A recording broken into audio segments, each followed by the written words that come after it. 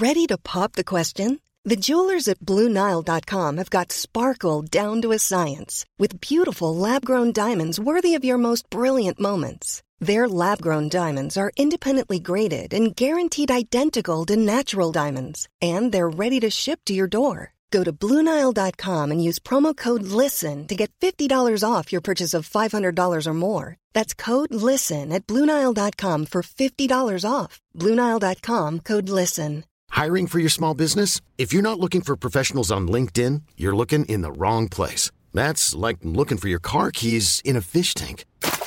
LinkedIn helps you hire professionals you can't find anywhere else, even those who aren't actively searching for a new job but might be open to the perfect role. In a given month, over 70% of LinkedIn users don't even visit other leading job sites. So start looking in the right place. With LinkedIn, you can hire professionals like a professional. Post your free job on linkedin.com/achieve today. Wake up in the morning feeling like Waterman is extremely well. She's very slippery. you don't own me. Okay, now the tough question. Is this a try? Yes or no? Just because I'm a woman. Hello, tryhards. Full of beans, Laura Jane Jones. Hi, everybody. How was your weekend? Yeah, it was good, thank you. Pretty busy. Was road tripping to Twickenham, which is a little bit further than normal now, and then road tripping to another country. Didn't need my passport though. And I just love the fact that when you drive over the Severn Bridge, I literally smiled where the toll booths normally are. I was like, you're not gonna get my money. Yes. Never gets old, does it? I was saying to somebody in work the other day, when I lived in London and I had no money ever, I was always skint. I would be able to, if I had like £10 clearable money in my bank account, I would take out £10 in cash and then put petrol in my car, because that wouldn't come out for like 48 hours. Or the other way around, so that I had enough money to get over the bridge. And there were times where I would have so little money, I would literally be like finding 10p's on the back of sofas, and it would feel like every week it would go up incrementally, the bloody bridge fee. So how good that there are no tolls. And it was I'm trying to remember how much it was when I first lived there. So it was what, 2003, I think. I went to university there. Any listeners that were driving back and forth at that time, I'm going to say like £3.80, I think. Really? Maybe it was £4 or something. £4 mark. Yeah. And like 5 something.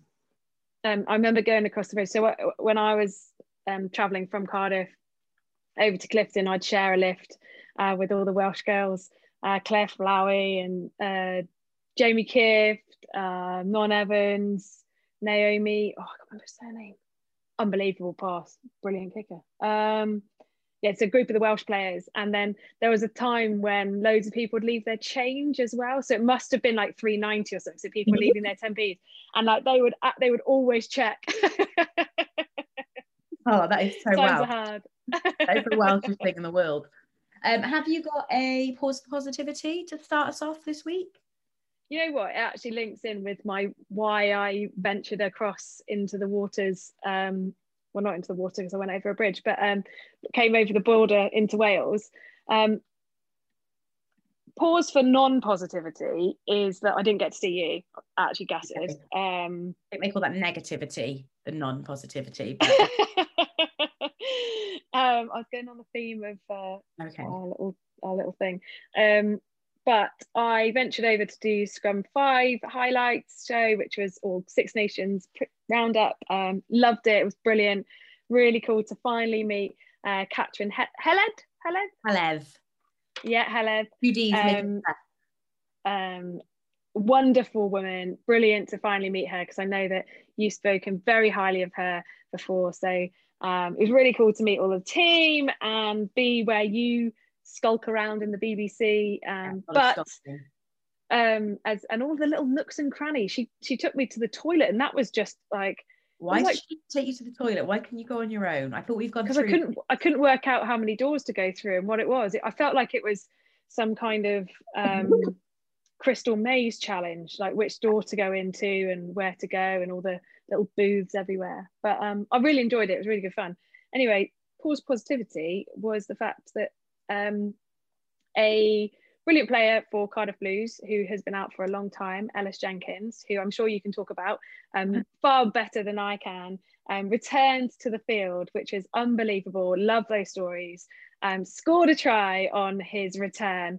But my actual pause for positivity is the fact that he got interviewed, and his post-match chat was with Chloe. Chloe, just unbelievable young supporter of Cardiff Blues, and I just loved it. And fair shout to Cardiff, reaching out to people that are probably better than their media department now that you've left. Laura Jane Jones. I mean, Mike Barrett's not going to enjoy that. So sorry to Mike.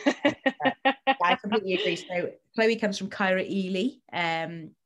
The work that they've done over the past few years, they're not a kind of traditional Heartland club in Cardiff, and they've done a huge amount of work to get their kind of minis up and running, their younger age grade sides, and they've got a really great team community ethos there, which brings in people who you might not necessarily imagine to be involved in rugby, and Chloe's a prime example of that. Chloe's obviously got Down syndrome, and the fact that she was their digital mascot on Friday was really special, and just so heartwarming, wasn't it, to see her speaking to it was Ella. Just lush, and her laugh at the end of the interview was just amazing. And go on Cardiff Blues social media, check it out. It was awesome, and I implore other clubs to think about what they're doing and how they can reach out. Obviously, Wasps have got their digital player. They've signed somebody. I can't remember his name, unfortunately, but there's some really cool stuff. And I just think it was very, very lovely. And on the back of such a positive story with Ellis returning. Yeah, that was, I think, if you're a Blues fan, which obviously I am, sure about that? Yeah, that was a hugely I don't even feel like positive is a big enough word for it. Ellis is an incredible servant to the club and the region, and he's a really impressive and lovely young bloke, and he's somebody that you wouldn't wish the kind of layoff that he's had, but at the same time you'd have no doubt that he'd come back. And as you said, it's about 2 years that he's been out. There's a part of me that kind of hoped he'd be back maybe like a month or so sooner, and could have had a bit of Derby rugby under his belt, and perhaps got a little call up into the Welsh squad for the Six Nations, and ultimately. Oh gosh, that's a big ask. No, but I think that's the thing. Like, if you are familiar with Ellis and the quality player that he is, he's somebody who, excuse me, has really toiled with injury. He makes you look like somebody who has had no issues, which takes made of granite. Yeah, he literally is like, he's the glass to your granite, Danielle Shan-Waterman. So it's been awful for him. And actually, when he got injured, he was playing some great rugby, and I've got no doubt that he'll return to that level, because, as we all know, class is permanent. And who knows, if we are looking down the barrel of a Wales Grand Slam push at the end of March, by that point maybe Ellis will have been called in, and he will be the match winner for Wales in Paris that day. Well, I'm intrigued to see whether you get the rub of the green and play against 14 the whole way through, if this is like just a random Wales act of the rugby gods towards Wales. I really laughed. So Dav Pritchard, who is a BBC Wales journalist, who writes for the website and does radio stuff. If you don't follow him on social media, he's very pithy, is our Dav, and he really makes me laugh.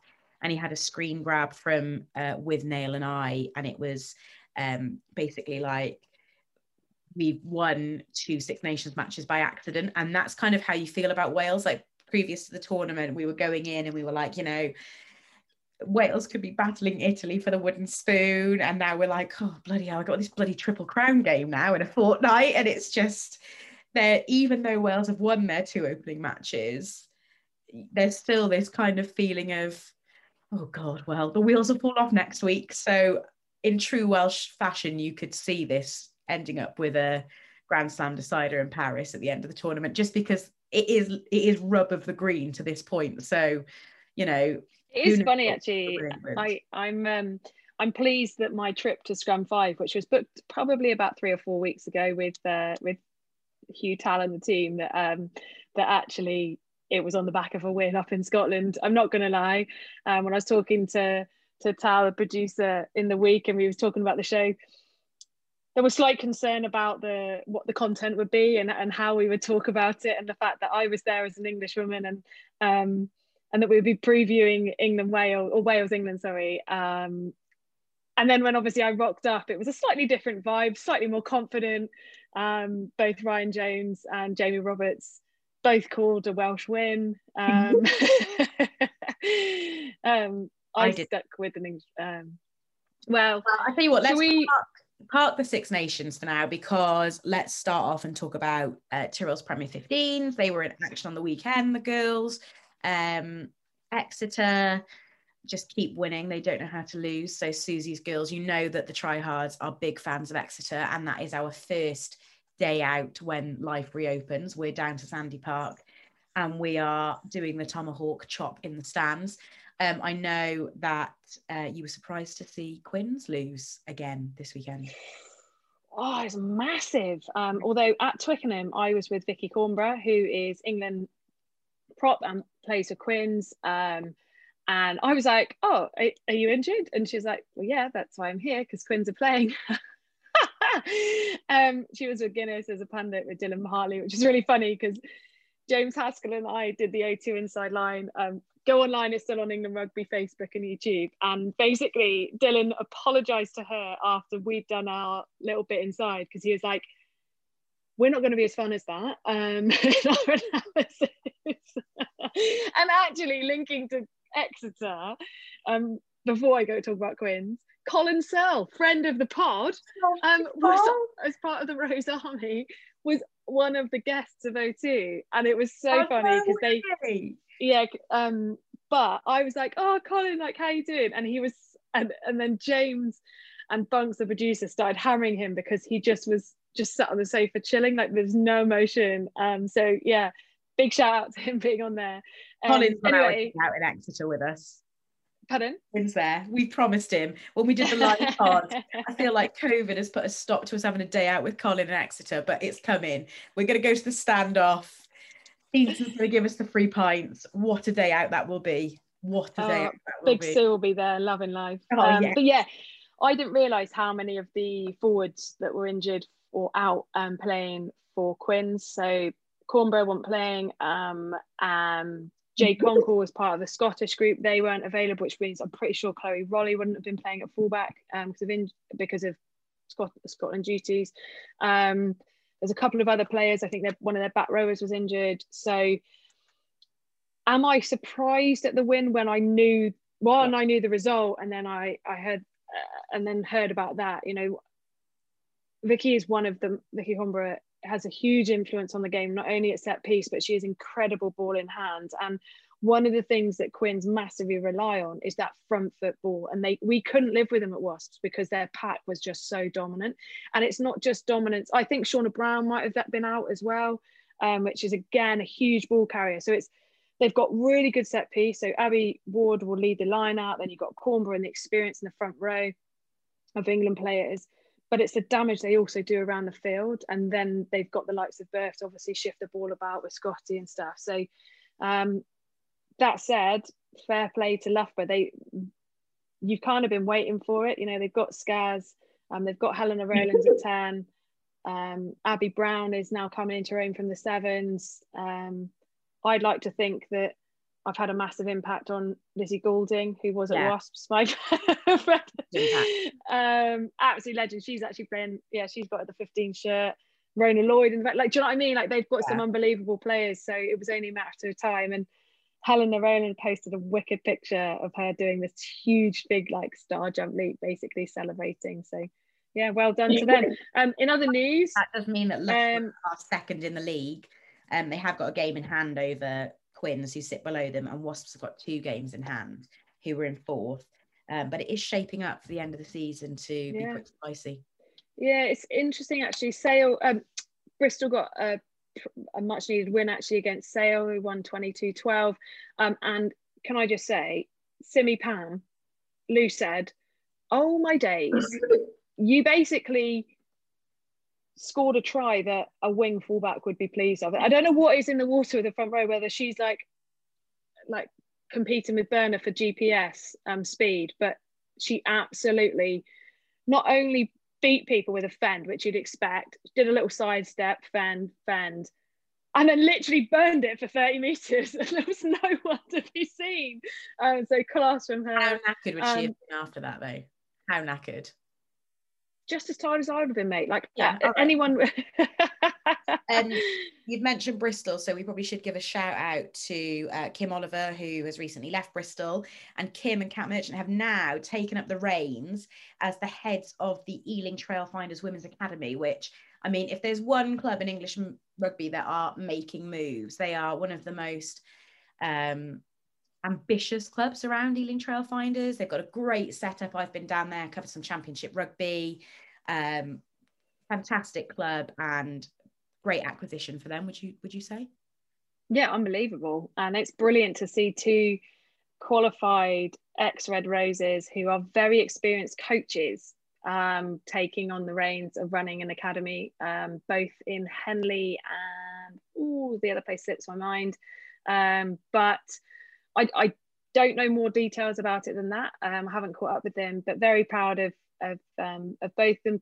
Kat's been kind of shaping her way through doing a lot of strength and conditioning and working with clients as a PT, and obviously Kim is fresh out of her job at Bristol, so it's brilliant that she's picked up a role so quickly. And then finally, just a shout out to one of our earliest guests on the pod, Bryony Cleal, has had the most ridiculous run of injuries, wind in her hair, thrashing through Gloucester Hartpury. She posted a picture of it, was basically David and Goliath, this poor girl in front of her. Yeah, good to see her back out on the field, and Sarries beat Gloucester Hartpury 36-10. I did like the fact that Big B said that the shirts had shrunk since she last played. I've had a lot lately. Stuff just shrinking in my wardrobe when I take it out. So you know what? This is an actual top, maybe just quickly, I know you've got a top tip, but my top tip is don't worry about your clothes being slightly bigger, because everybody's clothes are tighter. Like everything. So my top tip is don't stress about it. Don't, like, everybody has put on weight in lockdown, and if you didn't, you're not eating enough. Like that. Do you know what, my top tip actually feeds into that, because I'm somebody who is very sedentary. You know that as, you know, one of my closest friends. It's something I'm built for comfort rather than speed. As I always say, slash fly half when I pull you in for the testimonial game. I'm ready. But I, you know, as I always say, I like to call him James. I don't know him well enough to call him Jim. You know, the gym, that place with like the machine. Oh, right. I thought you were talking about my dad then. I was like, that's weird because no one calls him James. But I read something the other day that said 5 minutes is better than no minutes. And it's really easy to like look at people posting their like 5K, their 10K, their half marathon on Instagram, or kind of humble bragging about how much like they've done. And it actually, in the long run, puts you off doing anything, because you feel like you can't match that. So 5 minutes is better than no minutes. If it does mean just like getting out and having a bit of fresh air, walking to the shop that will take you 15 minutes there and back, at least you've done something and you've had some fresh air and you've moved your body. And I think that's important, because we are working from home, we're sitting at the same table all day, even more so than when we're in an office. Like, I was the queen of procrastination in the office. Like, I used to, before I left Sky, I was drinking like 6 flat whites a day, because it would mean that I'd be able to do the rounds of gossiping, going down to the cafe to get a coffee and come back up again and do gossiping. I'd be like offering to check people's pigeonholes for posts. I would literally do anything I could to not sit in my chair all day. But working from home, you do find yourself that a lot more time has passed and you haven't moved at all. So that kind of 5 minutes is better than no minutes has been a real kind of mentality change for me over the past week or so. And hey, I've already closed my activity ring and nice. have a tea. So, you know, I love that. I love that. And also the other thing is, if you can, for those 5 minutes, leave your phone at home, or leave your phone away, because we spend so much time in front of a screen, and just that mindfulness. I went for an hour and a half dog walk today. We needed to get out. I needed to just try and reset my brain from the weekend. It was brilliant fun, but it was a lot of work for me with the travel as well. And it probably took me about 45 minutes of that walk. I didn't take my phone, but 45 minutes that walk to just actually stop my brain from like whirring. And if you don't even, and that was like a long walk. So try and have that break just to stop yourself from the screen time, but also the connectivity. I think, unconnecting, disconnect. Right, should we talk about some Six Nations, as there was some all right games? Before we talk about what happened on the pitch, let's talk about what happened on the app. And Match Point obviously is ongoing. It doesn't need to be said that Nolly and I continue to top the Legends League. I'm not going to hammer that. Do we? Yeah, we're still 1 and 2. No big deal. Okay. I'm actually 12th in the tryhards, and you are 32nd in the tryhards league. So we're doing well. Rebecca Weir still tops that league. She went for a Scotland win on the weekend. So didn't cement, but she did get a perfect score, I think, or something ridiculous in one of the other games. Can I just say, I've just clicked on the app, and I basically just predicted that England would win and France would win. And my comment from the teachers is nice try. It's like, thanks for coming. I've told the story before, haven't I, when I was at the Europeans, and I played in all the games. I got to the semi-final, got injured, tore some scar tissue in my hip, so I was tracksuited up for the final. And I went on, and the girls won the tournament. So we won the Euros, and it was like, yeah, great. I think it was like 2 legs, and it was the second. I don't even know. Anyway, they were on there, and they got presented the medals, and I was stood there. I was with crutches. It wasn't even as if I was just in a random tracksuit. And he's like, "Well done, congratulations, awesome, well done." And then he got to me, and he just said, "Thanks for coming." Oh my God. I was like, and all the guys, I think it was Heather or someone, was next to me like, just started laughing at me. Said to him, "Try our top tip. 5 minutes is better than no minutes, mate." Yeah. Thanks for coming. I got a thanks for coming at the World Cup in 2017 as well. Thanks. Right. Okay. So the Match Pint this week, the winner of the Guinness puffer jacket and some Try Hard stash is drum roll. Thanks for coming, Tom Phillips. And Gareth Evans, Dylan Harvey, Steve Jenkins, and Dilwyn Williams, all Welsh, all take home a pair of tickets for the women's Six Nations clash of their choice next year. So congratulations. Congratulations, well done. Guys.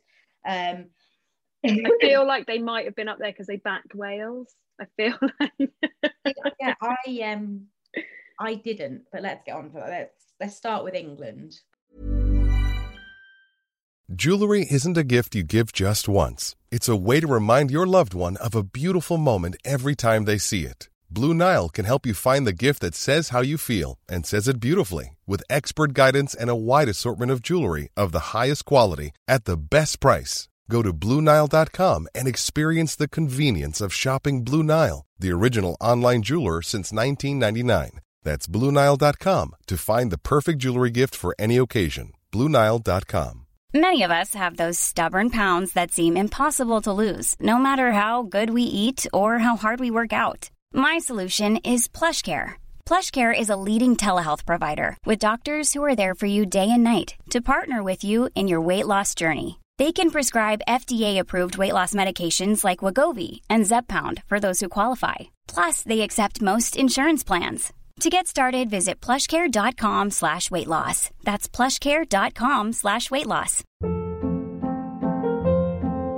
Hold up. What was that? Boring. No flavor. That was as bad as those leftovers you ate all week. Keke Palmer here, and it's time to say hello to something fresh and guilt-free. HelloFresh. Jazz up dinner with pecan-crusted chicken or garlic butter shrimp scampi. Now that's music to my mouth. Hello Fresh. Let's get this dinner party started. Discover all the delicious possibilities at hellofresh.com. Perhaps. Was it an improved performance, or can you take very little from a game against Italy? Not to disrespect them, but is it a difficult yardstick for measure? I think Italy are playing good rugby. I'm going to keep saying. I said in the autumn, I like some of the way that they play. There's loads of chat, isn't there, about the relegation? I think we talked about it last week. I lose how much time we talk about it because everyone talks about it. I think it's impressive that they scored 2 tries against England. Not many people actually do that, even the top sides. But they were really basic errors. So was that slightly kind of like not concentrating as much because it's Italy, and so there's it's basically lack of communication. So whoever was inside Elliot Daly didn't communicate with him to shift, and they got on the outside for the first try, and then George Ford and I don't think it was Owen Farrell basically ran into each other, like same channel. So the concentration, but that to me was what, as much as there was some good stuff and they are starting to move the ball, it's lack of detail. Like this, I cannot believe how bad their catch and pass was, and even to the point where Ben Youngs is a wonderful scrum half, detailed, normally amazing. He's hitting the grass. The 77th minute, England go to kick the point, and points are super important, like especially when you play against Italy, and especially the fact that they lost their first game. And he walks up, he's probably 8 meters from the try, no, maybe 10 meters from the try line. He walks up, he doesn't even hit the 5 meter line. Yeah. And they don't win the line out, and the line out gets turned over, and England don't, or they do win it, and then it messes up, and then they don't get the try and they don't get the 7 points. Yeah. And I'm like, it's lazy.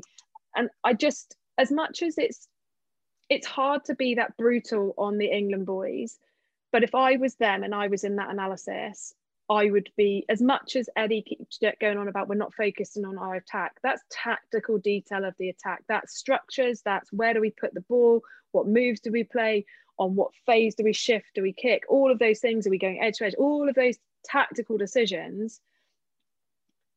Technically, England are so much more superior than they're showing. Is Eddie Jones then doing them by not focusing on tactics because their basic skill set seems to be lacking? Is that because they lack direction in attack, because they don't have a clear attacking game plan as it stands? Eddie had said, I'm not going to look at this until after the Lions. Is that what's letting them down? Because are they perhaps not training set piece plays for attack and stuff like that? Like, where it's not even set piece, and that's the concern. Like, some of the defense might have been, but actually, there was a pass, I can't remember, I think it was Henry Slade. It was difficult because I was at the ground, so I was watching it. I wasn't watching it on TV where you get to see the numbers as much. Someone had space to put Johnny May away, and they hit him on the hip. And then there's other balls where, they go into floor, or it's just been turned over at the breakdown because there's not enough work on the floor. And actually, a catch isn't necessarily always about the pass, because the pass is affected by where the catcher is. So they're getting far too flat, they're overrunning things, their timing. It's honestly like they've never played together. And yet that team is one that we've seen for a number of years now. And I think that's what's so surprising, is that and why I suppose it was an underwhelming result for me, was that actually you're world class when you're world class at your basics, and then do the fancy stuff on top. But the fancy stuff on top kind of came out against Italy because of the amount of ball that they badly kicked to England. So England had the space to play it. But at the same time, it's the consistency of basics that makes you world class. And that's where I, sit with the whole Lions selection and what we talked about with Scotland, like the repeating of that. So that's kind of what I'd say about that game. Garbisi is a wonderful 10 for Italy, but again, I said it all through the autumn, I said it last week, the kicking strategy, it's bizarre. It's like force back. It's like kick it as hard as you possibly can and see whether you can get them to, and if they catch it on the full, they get to come forward 5 meters, but they get to come forward, they get to come forward 25 meters, because Italy pass it back from the base, about 12 meter pass. But he also stands behind all of the forwards and all the backs, But then as the kicker, he doesn't go forward, which means if all of them are offside, none of them can move forward. So therefore, they're losing 12 metres to pass it back. They're losing any ability to have a good kick chase. It's bizarre. And like Varney kicked a little bit, but if you don't have a 9 that can't clearance and clear from the base, and the blindside winger puts everybody on side, because it's basically, for everyone that is new to the nuances of the laws, somebody has to put you on side. So, you know, and normally it's the blindside winger because that's who the post is closest to the scrum half. So the forwards can get up, they don't have to think, they can just move forward. Referees are picking up on any movement. I think Canna got penalised for moving forward before he was put on side. It's just bizarre. It's like, it's really, really bizarre, because actually it lets down loads of their hard work. It was like there was a refusal to put off the field. At the moment, so Italy got slammed last weekend for the result against France, and you've talked at length over the past couple of weeks podcasts about the fact that it is basics like them not finishing, but how much is there a tactical coaching issue at hand with Italy, and what do you think they could achieve? How good do you think they could be in the Six Nations? What teams would they give a run for their money if these small issues were ironed out, perhaps? I think there was a massive improvement in their defence. Like, I hammered them a little bit in commentary, and then we talked about it last week. Their defence was pretty poor against France. They were grabbing, and against England they were putting in some decent shots. So I think from that perspective they've shown that improvement. But kicking is such a fundamental part of the game, and we'll talk about it with Scotland-Wales, right? With Finn Russell, who's the magician at every attacking option. It's just why Garbisi puts it on his boot as far as he can. And then before that, it wasn't even Stephen Varney not box kicking. It was Callum Brayley just didn't box kick for pretty much all of the autumn. It's a really strange choice when both of those 9s kick in club. It's not like this. It's not like it's a player that doesn't have the skill. Me at fullback didn't kick, therefore I didn't kick for England. Like, it was just, do you know what I mean? Like, you know, I could kick, but I at the time didn't need to, but also it wasn't part of my skill set. So we played with that, but they both have that technical skill. So why not use it? Well, very quickly, before we move on from this game, and I mean very quickly so that we can get the others in, Johnny made try. We applaud him for his aerial acrobats and gymnastics. But Nigel Owens on Scrum 5 on Sunday evening did bring up the legality of this and the fact that by jumping, he can't be touched, and it is a loophole in the law. What are your feelings on this? It was a magnificent dive and try, as in technically to hold the ball in one hand. I wouldn't be able to do it because my little mittens would drop the ball mid-air. I'd do the dive. I'd love that. Loved it. I could do a dive roll in gymnastics. I'd have been class at that. Could have even done it backwards, probably backwards roll to handstand, but just couldn't have kept the ball.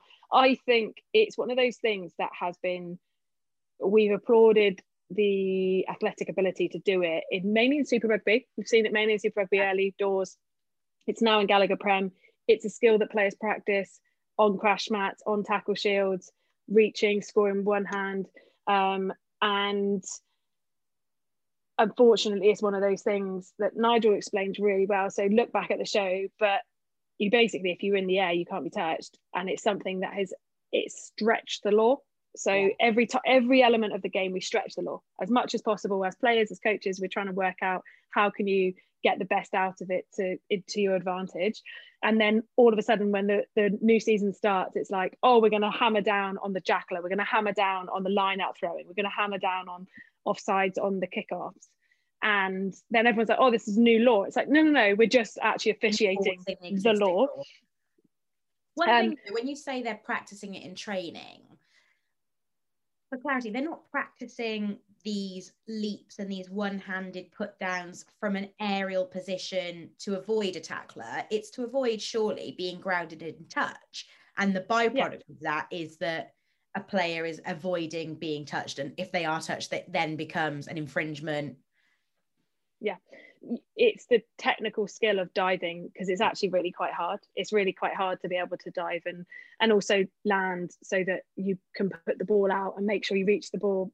Like now, obviously the flag is not out, so that makes a bit of a difference. Before you were having to try and avoid that. I personally think that the law does need to be relooked at, because it is a really fair point that Nigel Owens made. And I think it might be that it's the trajectory. So it might be that we're seeing a hip height dive, or like some level of interpretation on the dive height, because we don't want to stop people diving for tries. Like, it's absolutely brilliant. I've dived for tries in different ways before, but it is, the whole point of it is, as soon as you leave the floor, you can't be tackled. And then that takes away. My absolute favorite is hammering someone into the court, like into the touch just before they score a try, because you're like, yeah. You woke up to and chose violence, didn't you? Let's move on to Murrayfield, Scotland, Wales. I am ashamed to say that I went for a Scotland win on Match Point.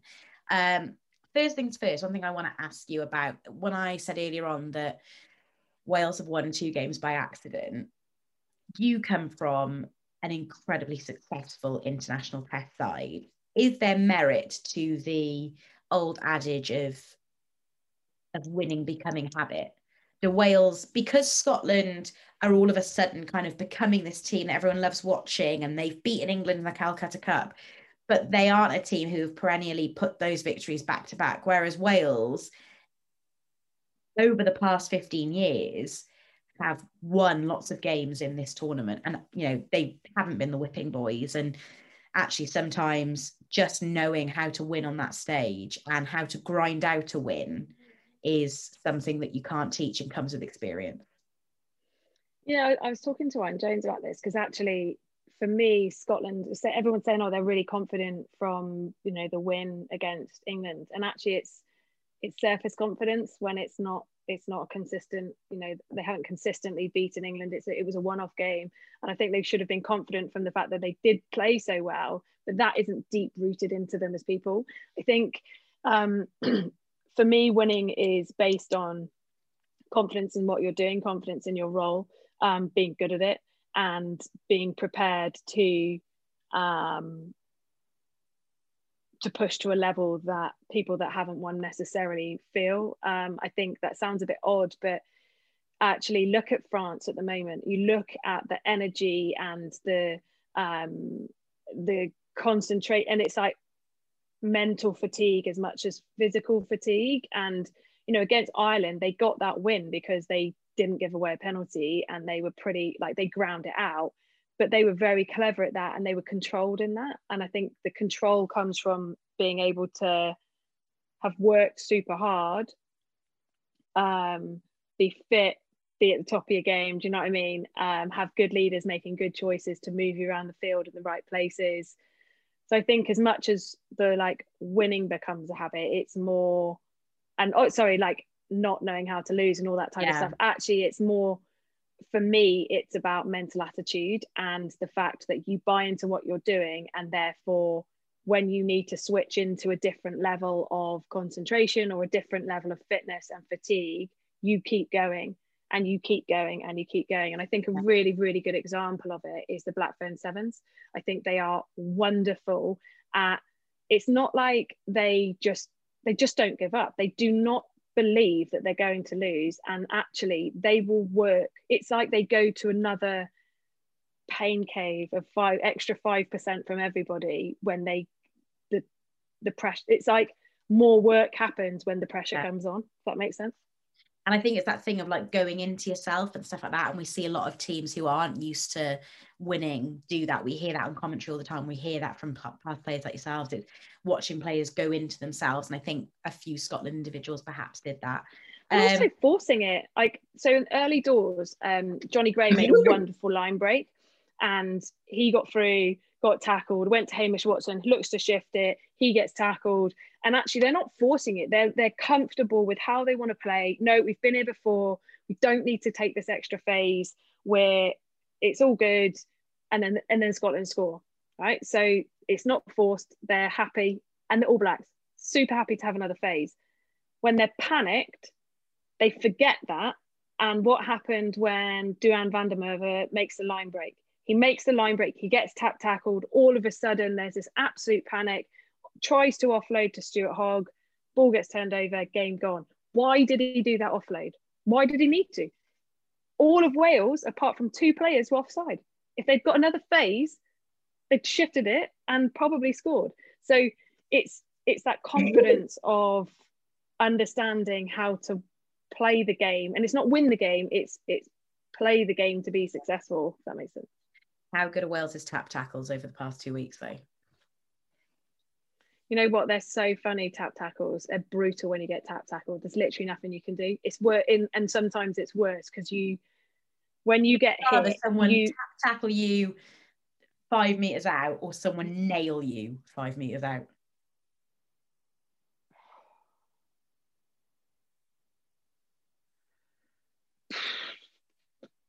Kind of maybe being nailed, actually. Maybe being nailed, because when you get tap tackled, you don't. So weirdly, when you obviously learn in the game, you learn when you get hit, your body instinctively reacts to being hit. So you can, and it's difficult obviously if you get completely blindsided because you're not expecting it, but most of the time you prepare and brace for the tackle, and you can ride the tackle, and you know they're coming from here, the ball needs to shift to here, and it just happens. You know, as the more you experience it, you don't think about it, it's just instinct.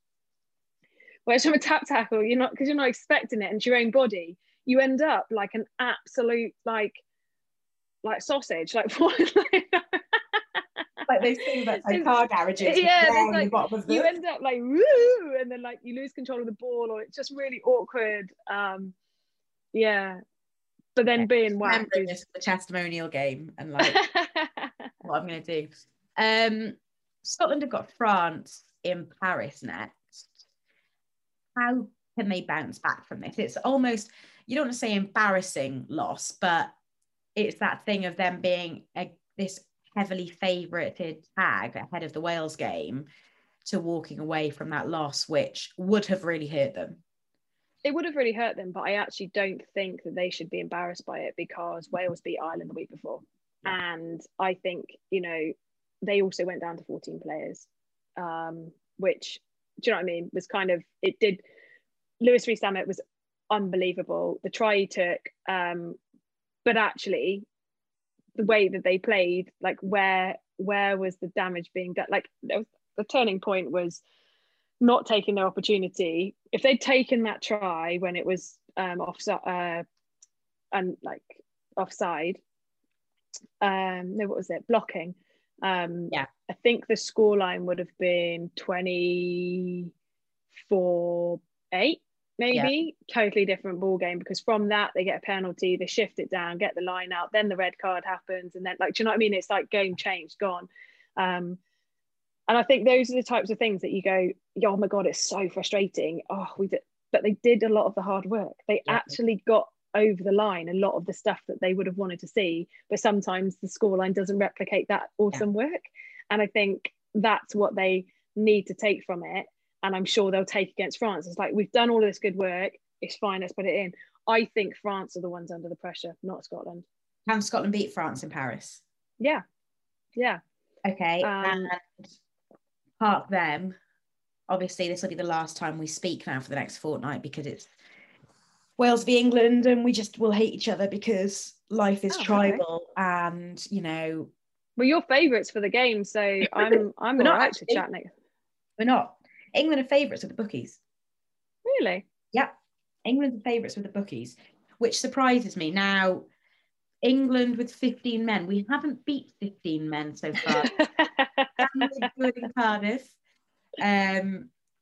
I think this could be the game that Wales actually look like a good team and do something, as opposed to just frustrate an opponent. And then obviously Grand Slam in Paris. But you went for an England win on Scrum 5. How confident of that are you?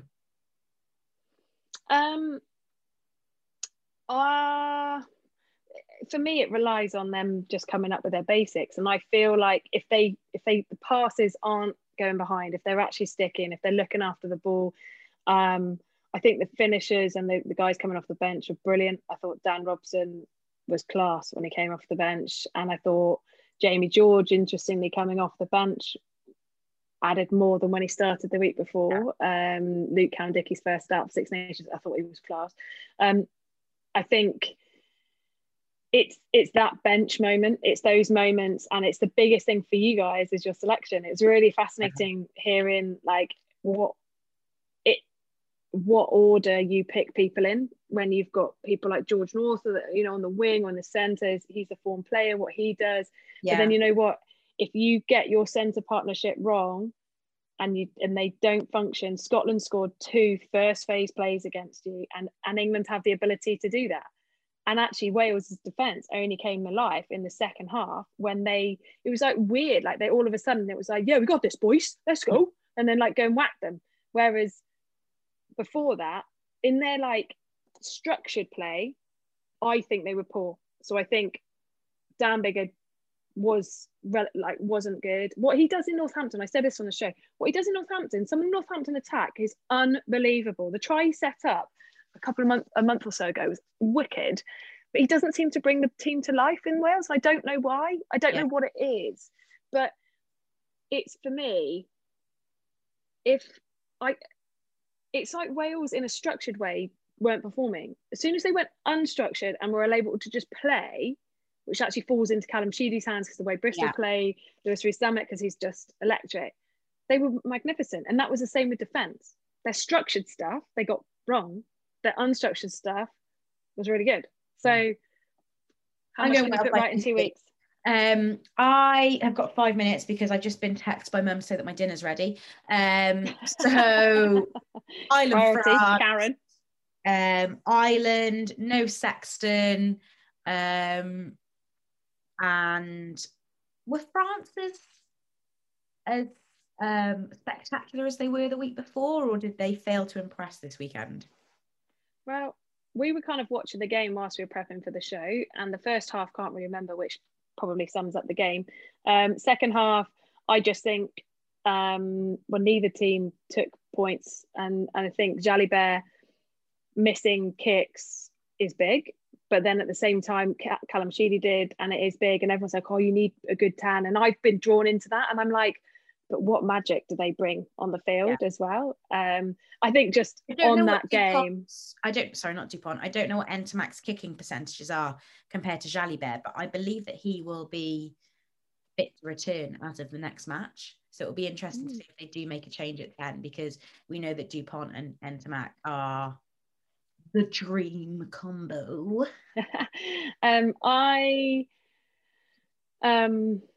That's it. It's an interesting one. I like Jalibert as a player. I think Fiku in the centre is brilliant for them. I think he's a class. Peno as well. He's like an absolute like train once he gets going. I think the thing for me is the fact that Dupont got the turnover at the end of the game and he still doesn't smile. It's just brilliant. It's weird for me that Ireland, and I don't mean that like, you know, I'm not taking a pot shot at anyone here, but the two most turgid, uninteresting, least entertaining matches of the tournament have been Ireland's 2 games so far. So they're just not a team that you like sign up to watch. Excited about, it'd be interesting. It'd be interesting to see, like, actually, you know, from watching more Pro 14, it's weird because you see some games and they're brilliant, and then some of the games are absolutely rubbish. It's like there's like no middle ground there. You know, Hugo Keenan and, you know, Robbie Henshaw, James Lowe, they're all fantastic talents. I mean, the big thing for me for Italy is we've seen John Cooney in an Ireland tracksuit last week. Let's see him in an Ireland jersey. You know, I can't imagine that Papa Faz is going to make wholesale changes for Italy because they've lost 2 games and they need to have, I guess, that courage of conviction now and decide who they are, what they're about with 2023 on the horizon, and how they start to kind of strip Sexton and Sexton's ways out of that team. That's the problem, isn't it? Actually, there's a lot of bathwater, are they? No, and they came back at France, and France were brilliant. Like, France were a different team in terms of their discipline. Their discipline is so bad. Like, there was so many penalties last season, and actually, you know, like flying reds and all sorts of stuff. Whereas actually they held it, got the turnover, got the win, which is credit to them. But Italy look good. Like at times, they've got some players that are unbelievable. Andrew Porter, is he tight head or loose head? He fascinates me because I really enjoy watching him play. There's not many props I enjoy watching play, but he's just brilliant because he's so unassuming. You've got one prop today. You love it. You wish you were in that front row union. No, I don't. I wouldn't. I said that if I ever went into the scrum and sevens, I should retire. So I think on that note, do you know what? Say goodbye. I'm going to leave you with a quote. I heard a quote today and I thought Nolly is going to love this. I'm going to read it to you because I felt like this was something that we can sign the tryhards off with for this week. And I just thought it was really interesting. Talent hits the target no one else can hit. Genius hits the target no one else can see.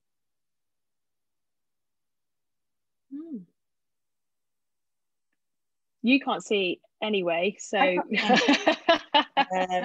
yeah, I just thought, Nolly will enjoy that.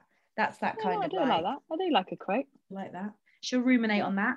On that note, guys, continue with your match point predictions. You've got a weekend off to hone your skills. Keep getting in touch with us. If you want us to chat about things on the podcast, let us know. And if you've did anyone reach out about your tickets? Nobody has. So I mean, they're still up for grabs, guys. Get in touch. Maybe we could do a Twitter competition. There's not as many kind of like charity raffles and stuff going on at the moment, so it's got darker and darker as we recorded this, and Nolly's now essentially into like complete nighttime and looks like she's on some sort of like Bear Grylls in the Wild reality show, which might be Fish has got. No, I've left London. Stop it. To be continued.